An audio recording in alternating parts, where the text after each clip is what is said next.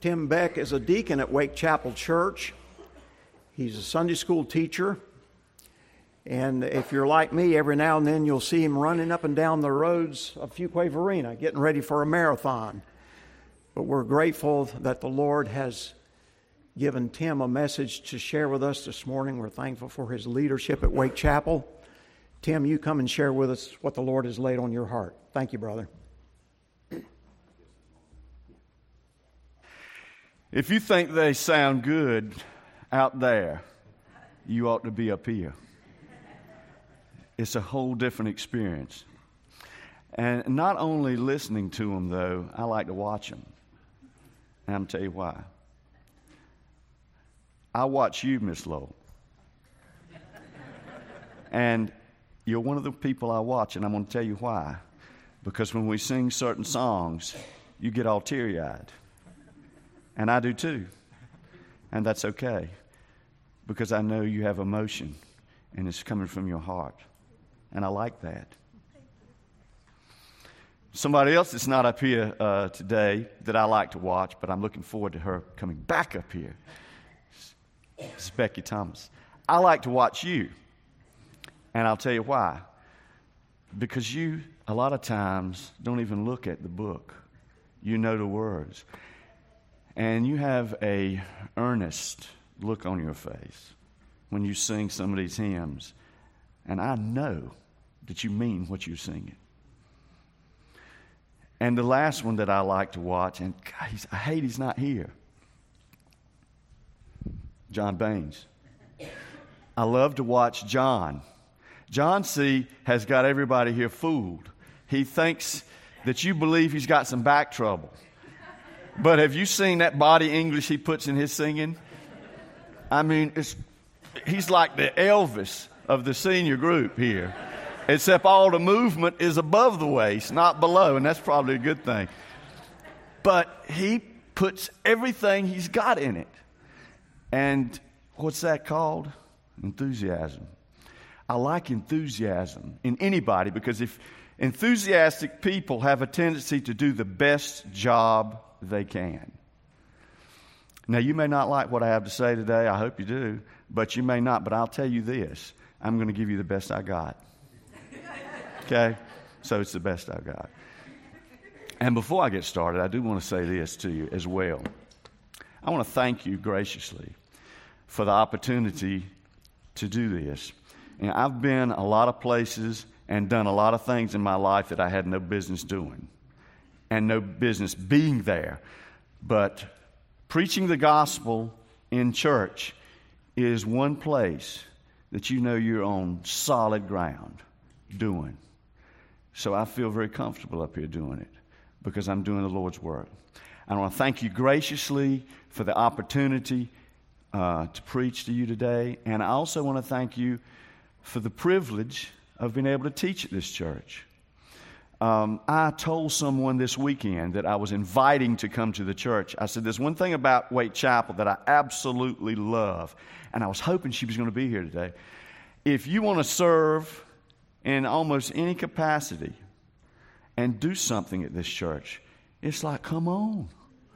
It's very welcoming. I know when we joined this church many years ago, the first thing I know, I was working with Bryant.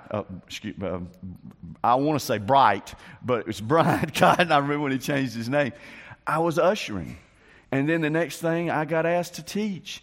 And then asked to be a deacon. It's there if you want to serve. So I would invite you to serve if there's a place here that you feel led to do so. Bear with me before we start. Oh God, let the words of my mouth and the meditations of my heart be pleasing and acceptable to you and beneficial for all those that hear. In the name of Jesus, amen. Okay. We're going to be in Matthew 6:9. You can turn to it if you want, but you really don't need to, because it's a very familiar passage. It's the Lord's Prayer, which kind of ties into what we sang today. Well, absolutely ties in. And I know what you're thinking. Perhaps you're thinking this. What am I going to get out of that? I mean, the Lord's Prayer, how many times have we said it? Thousands of times. But here's the fantastic thing about the Bible. It is dynamic. It is a living, breathing book. You can read the same passage, the same verse, same book 100 times, and maybe all of a sudden, bang, you get something different from it. Or you hear somebody preach on it or teach on it, and you get something completely different. So that's what I'm hoping to bring to you today. We won't get through the whole thing because I'm long-winded and I know we got a business meeting. So we're going to go as far as we can. But I hope to bring to you something about the Lord's Prayer that maybe you haven't thought about before. So let's begin. Well, I don't even need to get up there. I know what it says. I got it highlighted, but I don't need it. Okay. Our Father who art in heaven, hallowed be thy name. We'll stop right there. I could spend 45 minutes on that. Those 3 verses tell us 3 things, significant things, about God. Who He is, where He is, and how we're to go before Him. Okay? So let's look at the first thing, our Father. Now, in this world of gender confusion, God is not confused as to who He is. He is. Emphasis, He. And we shouldn't be confused. Now, I know you may say, well, God is spirit. That's true. But every characteristic, both in the Greek and Aramaic, New Testament, Old Testament, is all masculine. So when we read God our Father, that is synonymous with our earthly father, but to a lesser degree, obviously. And how can we understand this? Well, this is a rule of thumb that I've always used when studying the Bible.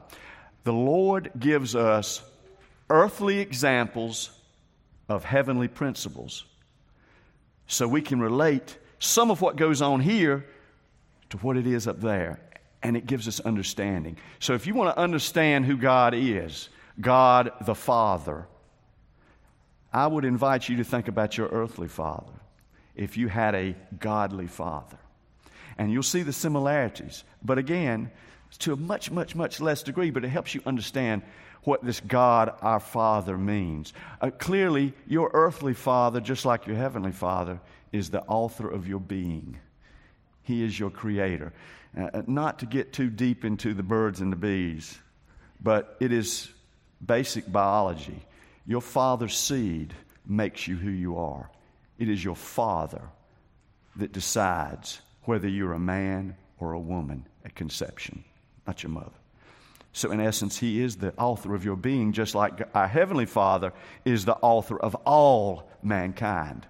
So we can understand that even better. But if you want to understand it even further, start thinking about the characteristics of your father if you had a godly father.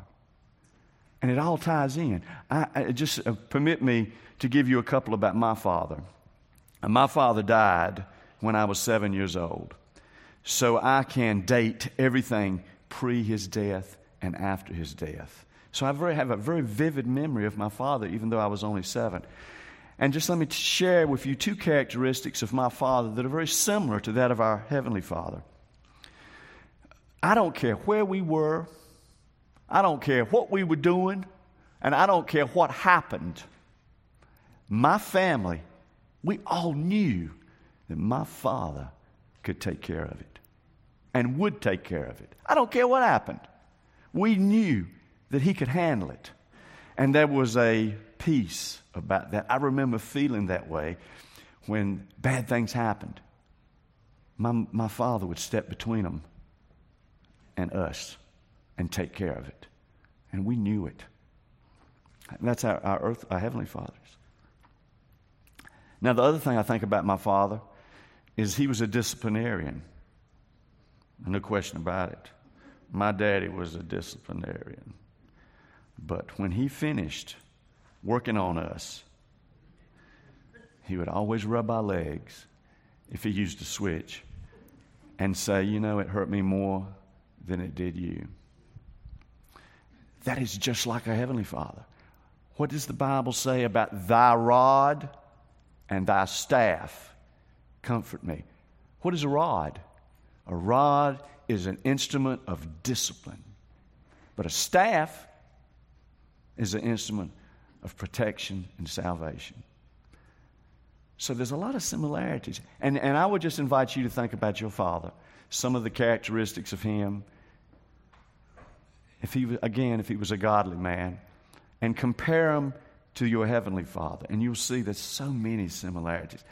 And it helps you understand what that word, God, our Father, means.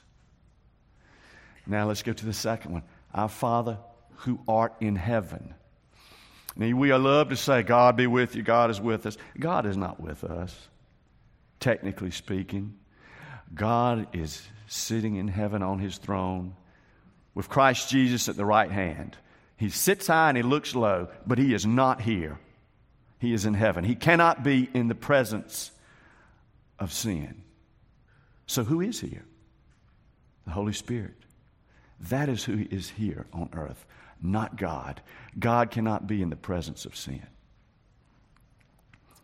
And I'm so glad I just looked up and saw the person I invited today. I could not find them earlier, but I just saw them. Okay.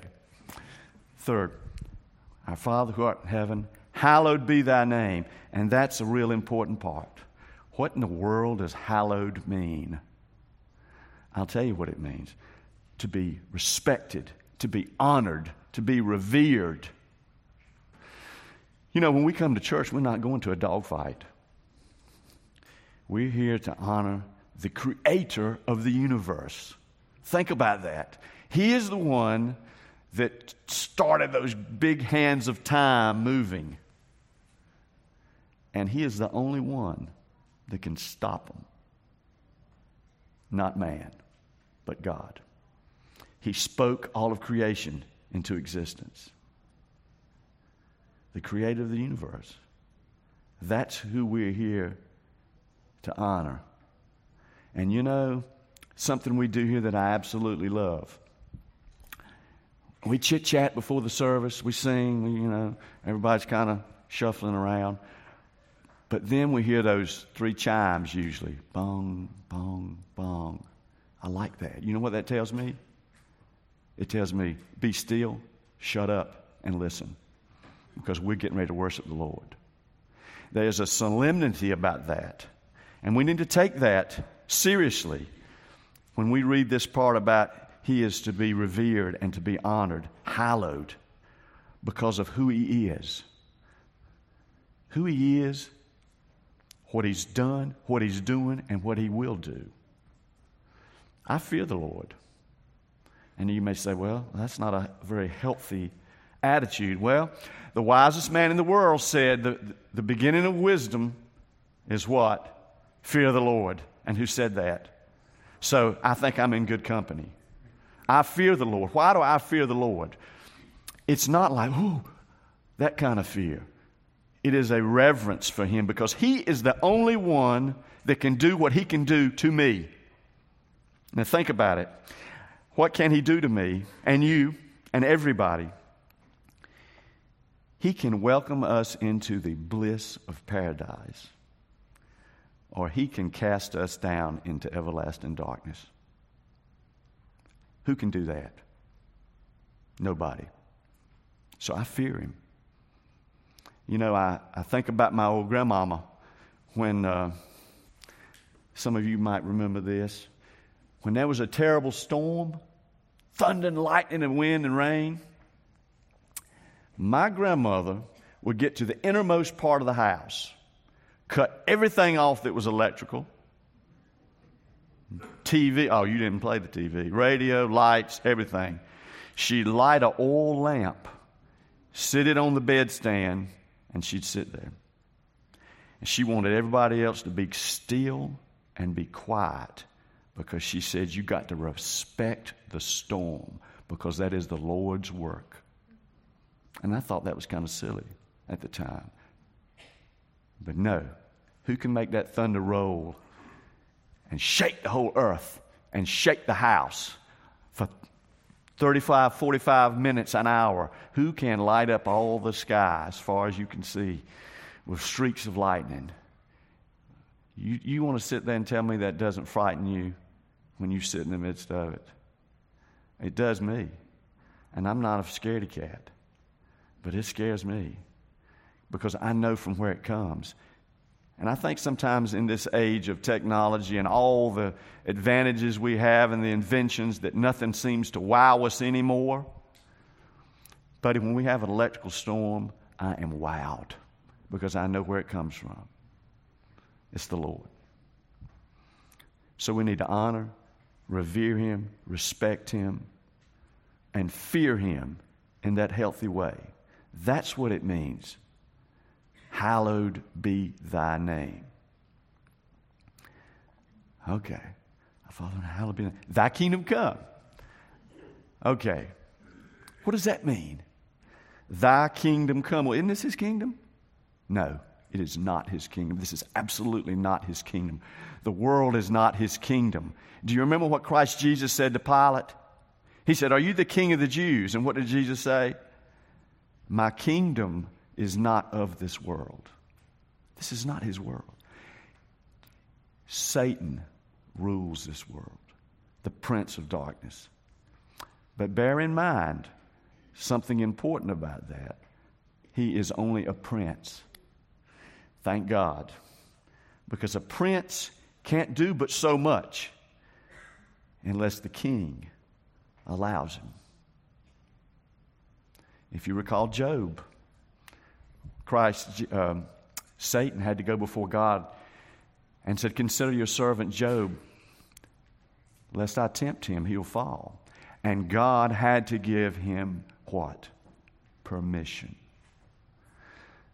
So don't be confused. This is kingdom that we live in here, this world, it is ruled by Satan under certain parameters. God is still in control. Satan can only do what he allows. But the kingdom that God exists in now, that we will one day enjoy, is not here. It is in heaven. Thy kingdom come. Thy will be done. Now, you know, when I was a little boy, preachers had a tendency, especially evangelistic preachers that would come to church, they would just get all fired up and cry and just really enthusiastic. And you know how it was back then. I'm telling my age now. But they would always talk about, "Lord, come soon. We can't wait for you to come. We want you to come." And I'd be sitting in the audience as a little boy and say, "Oh, all right, I get that, but I don't want him to come anytime soon," because I was having a good time. And you don't want the Lord. You think to yourself, "I don't want the Lord to come." In my mind, He's calling on the Lord, "Come on now." I didn't want Him to come because I'm having a good time, and I didn't really understand what He meant and why He wanted His kingdom to come. And then you start getting older, and you see all the death, sorrow, destruction, unhappiness that exists in this world. On and on and on I could go. And you say, "My God, why wouldn't I want to see a change? Why wouldn't I want the Lord to come back and wipe away all that?" It just comes with maturity. I remember teaching my Sunday school class one time on a lesson on dying, and I taught the 70 and above at the Baptist church for like 20 years. And I'm in there 20-some years old, and I remember telling them, "I'm scared of dying." And one of my members told me, he said, "Tim, look, let me explain something to you." He said, after you have got your children raised and they're successful, and you enjoy your grandchildren for a while, and then all of a sudden some of your friends start leaving, and you start getting sick, you don't mind catching that bus? And I thought, yeah, that's a pretty good piece of advice. And the older I get, I see he was right. Of course, I'm not ready for that bus yet. But I understand, in other words, why we are instructed by Christ to look in a hopeful manner for His return. Why wouldn't you? Why wouldn't you want to see that improvement? And then the second part of it, thy kingdom come, thy will be done. Now, I'm going to say something to you, and some of you are going to say, "Oh, my God, why did they let Tim Beck come up here and preach? He's preaching false doctrine." God's will is not always done. Okay. When you look at the original text of the Scripture, God has a determinate will. and a desired will. Where it says, for example, in Timothy, I believe, it is not his will that any be lost. But wait a minute. Folks are lost, aren't they? Everybody's not saved. So some people are lost. So his will is not done. That's because if you really dig into that scripture, you understand that it is his desire that all be saved. So remember, there's several different wills. When he says, I'm coming back, you can bet your bottom dollar on that. That is his determinate will. That's going to happen. Then you've got his desire. It is his desire that all be saved. So when we put those two things together, thy kingdom come, thy will be done, it all makes sense. Because when his kingdom comes here on earth, his will is going to be done on earth as it is in heaven. And that's going to be perfection. Absolutely perfection. You know, I have been blessed, God, knock on wood. I've been healthy all my life. I'm starting to have a little knee trouble, you know, and I'm whiny about it. You know, it's almost like an affront to me. What? Your knee is hurting? And if I get a cold, it is an insult to my health. So, but it gives me some sort of insight into, whoa, what's coming? And it's coming. I know it's coming. I don't want to talk about it, but it's coming. So why wouldn't I not look forward to absolute perfection? Perfection. No more pain, no more suffering, no more sickness, no more sorrow, no more sadness. Just glory. That's why we're supposed to look towards his kingdom coming with anticipation and excitement, and not like that little child 50-some years ago that said, Lord, don't you come back anytime soon? I'm having too good a time. It's all about maturity. Thy kingdom come, thy will be done on earth as it is in heaven. You see, in heaven, his will is always done. On earth, it's not. But when you read Revelation, and my gosh, Revelation is so complicated. But I can tell you from my interpretation of it, when the Lord comes back and the New Jerusalem descends, that will be heaven on the new earth. All things will be made right. His will be done on earth just as it is now in heaven. Next, give us this day our daily bread. And I love that. What is it? See, I never thought about this until I really started studying this. Give us this day. Why does he say this day? Because we're supposed to be all about the here and now, not the then and there. We're not supposed to be counting on what? Tomorrow. What happened to the Hebrew children when the manna came on the ground? Oh, yeah, it's lovely, it's great, it's delicious. We better store it up. But what did God tell them? He said, every day it will be there. And that's pretty plain. He didn't say, you better store it up because it might be here Thursday, but it won't be here Friday. Or it could be here Sunday, but maybe not. He didn't say that. He said every day. So what do? They gather it up. That's human nature. And what happened? They're spoiled. God wants us to be. Now you got to be a good steward, obviously. You know, you assume that tomorrow's coming, and you have to plan for it, but you can't live in it. You can't live in the future. My wife says I live in the past. And a lot of ways I do. But you can't live in the future. And you're not supposed to live in the past. You're supposed to live in the present. And that's why he said, give us this day our daily bread. In other words, Lord, give me, and it's not just bread. It's not just food. It's what I need right now, today. And that's a whole lot more than just bread. You know that. You know that. So we're not supposed to plan so much for tomorrow and be harping on tomorrow. Oh, what happened yesterday? It's right here and right now, because tomorrow is promised to nobody. Life is fleeting. Enjoy it. Let's see. I read a quote the other day that I loved. It said, people have two lives. The first life is the one they live until they realize they only have one life to live. Then they really start living. And that's true. But it's hard to have that perspective, isn't it? But when you realize, sometimes when you have a little brush with death, you realize, oh my gosh, I almost went out of here. I better start making the most of it instead of sitting around moping. So then you really start living. But that's, to me, and you may have a different take on it, but when he says, give us this day, that's how I take it. Be concerned with the here and now, not the then and there. Give us this day our daily bread. Now, here comes the last one. Well, not quite the last. And I want to confess to you that I don't know whether I've got the answer to this or not. Forgive us our debts as we forgive those who trespass against us. Or forgive us our trespasses as we forgive those who trespass against us. Now, I used to think, and some people will tell you now, and maybe they're right, I'm not saying they're not. Some people say that means if you don't forgive the people that sin against you, God's not going to forgive your sins. I dismiss that.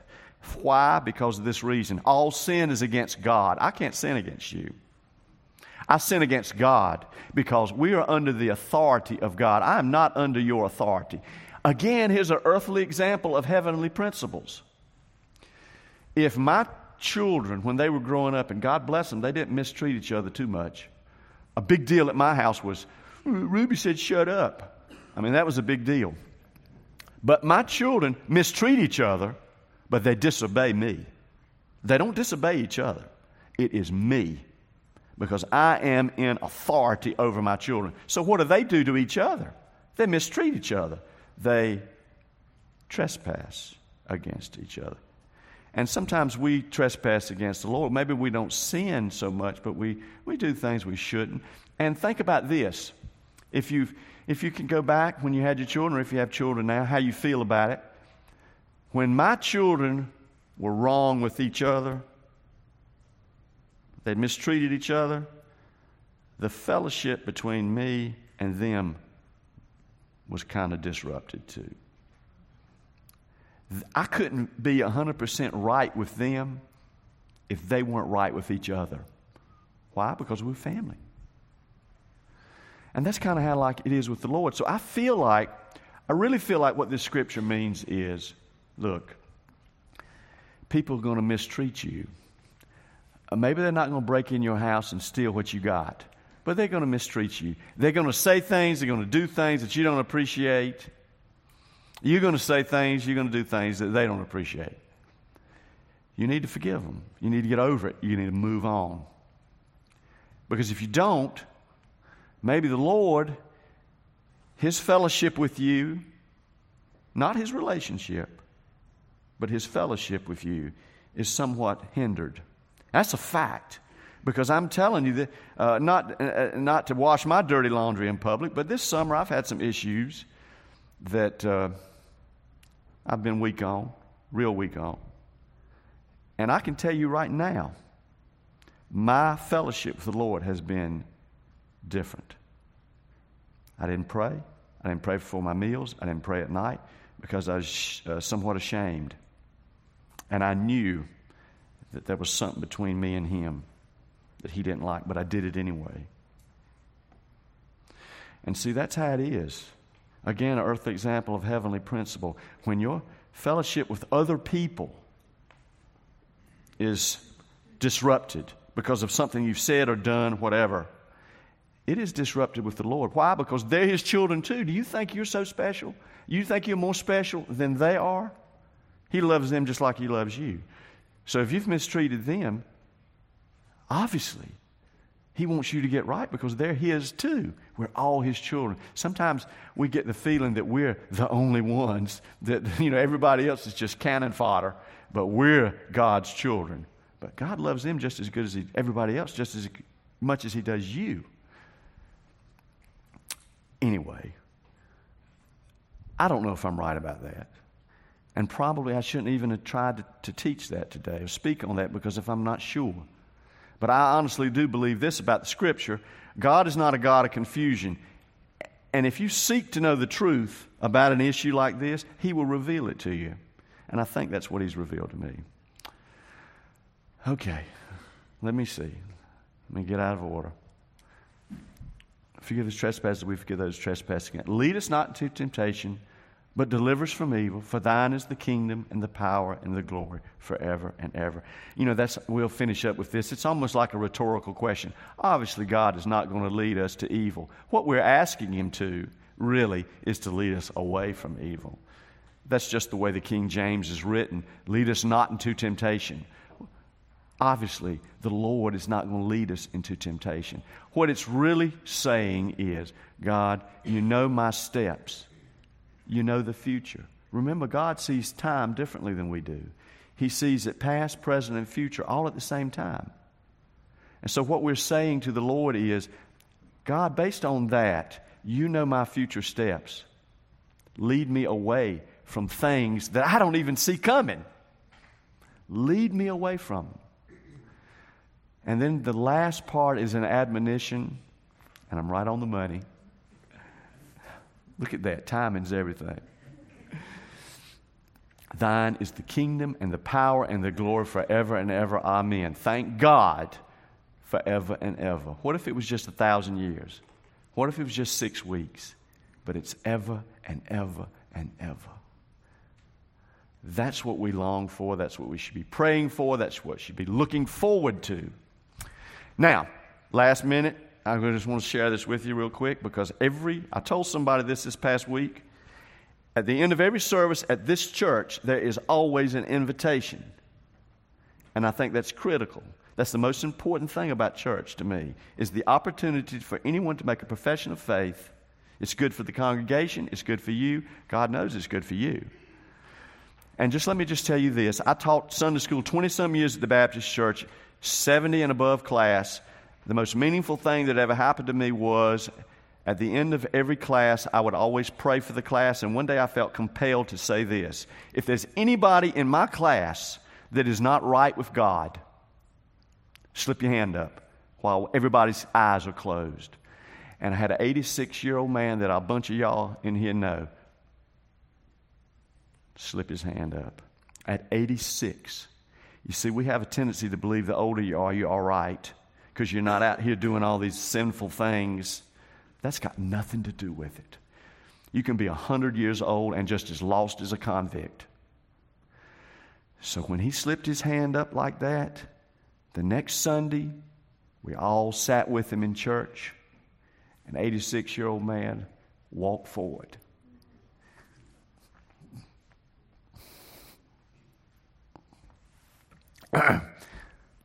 So, I give you that opportunity today.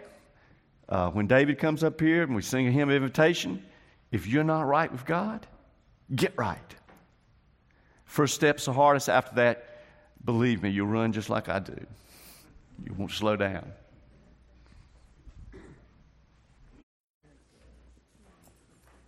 Would you join us, please, in singing number 435, What a Friend We Have in Jesus, all our sins and griefs to bear. What a privilege to carry everything to God in prayer. The Lord knows the hearts of each one of us who are here this morning, some with burdened hearts, some who are here with fearful hearts. Perhaps you're here and you've never yet trusted Jesus to be your Lord and Savior. Tim has given that challenge this morning. May I encourage you to look unto Jesus, the author and finisher of our faith. And if you're trusting Jesus this morning, you're doing that because He started that in your heart. He's the author. And may I encourage you to keep looking to Him, because He's the finisher of our faith. And if you'd like to make a profession, a public profession this morning of your faith in Jesus, we give you that opportunity. Number 435, would you stand with us, please? Amen. Edwin Holloman is our deacon for the day, and he's going to come and lead us in prayer. Thank you. Let us pray. Dear Lord, thank you so much for another day that we can come and worship in your house and honor and worship you here, and the freedoms that we have to do that. We thank you for that. We thank you for Tim's message. We thank you for the prayer that you gave us that is so clear and such a good prayer, and we thank you for that. We thank you for those here today. We thank you as we go out today. We go out as missionaries. We go out to do your work. We go out to spread your word and to be an influence to those that we are around. We also are privileged to support missionaries and mission groups here at this church. And today we especially want to pray for Transworld Radio. We want to pray for the work that they do, the people that they reach, the activities that further your kingdom. We know that recently there was a meeting they had. They met. This mission group is worldwide. They had a meeting. I believe it was South Africa. It was a tremendous distance from here, with some difficulties in people attending that meeting. And I don't know the full outcome. I just know that there were some difficulties. But we know that those folks that do that work for you, it's not just sitting in an office. It's work that they do for you to spread your word, and we thank you for that. We please bless them and provide for them and the things that they do. We thank you for this time together. Please be with us as our meeting happens here in a few minutes. Please go with us after we leave. Thank you again for allowing us to worship together. In Jesus' name, amen.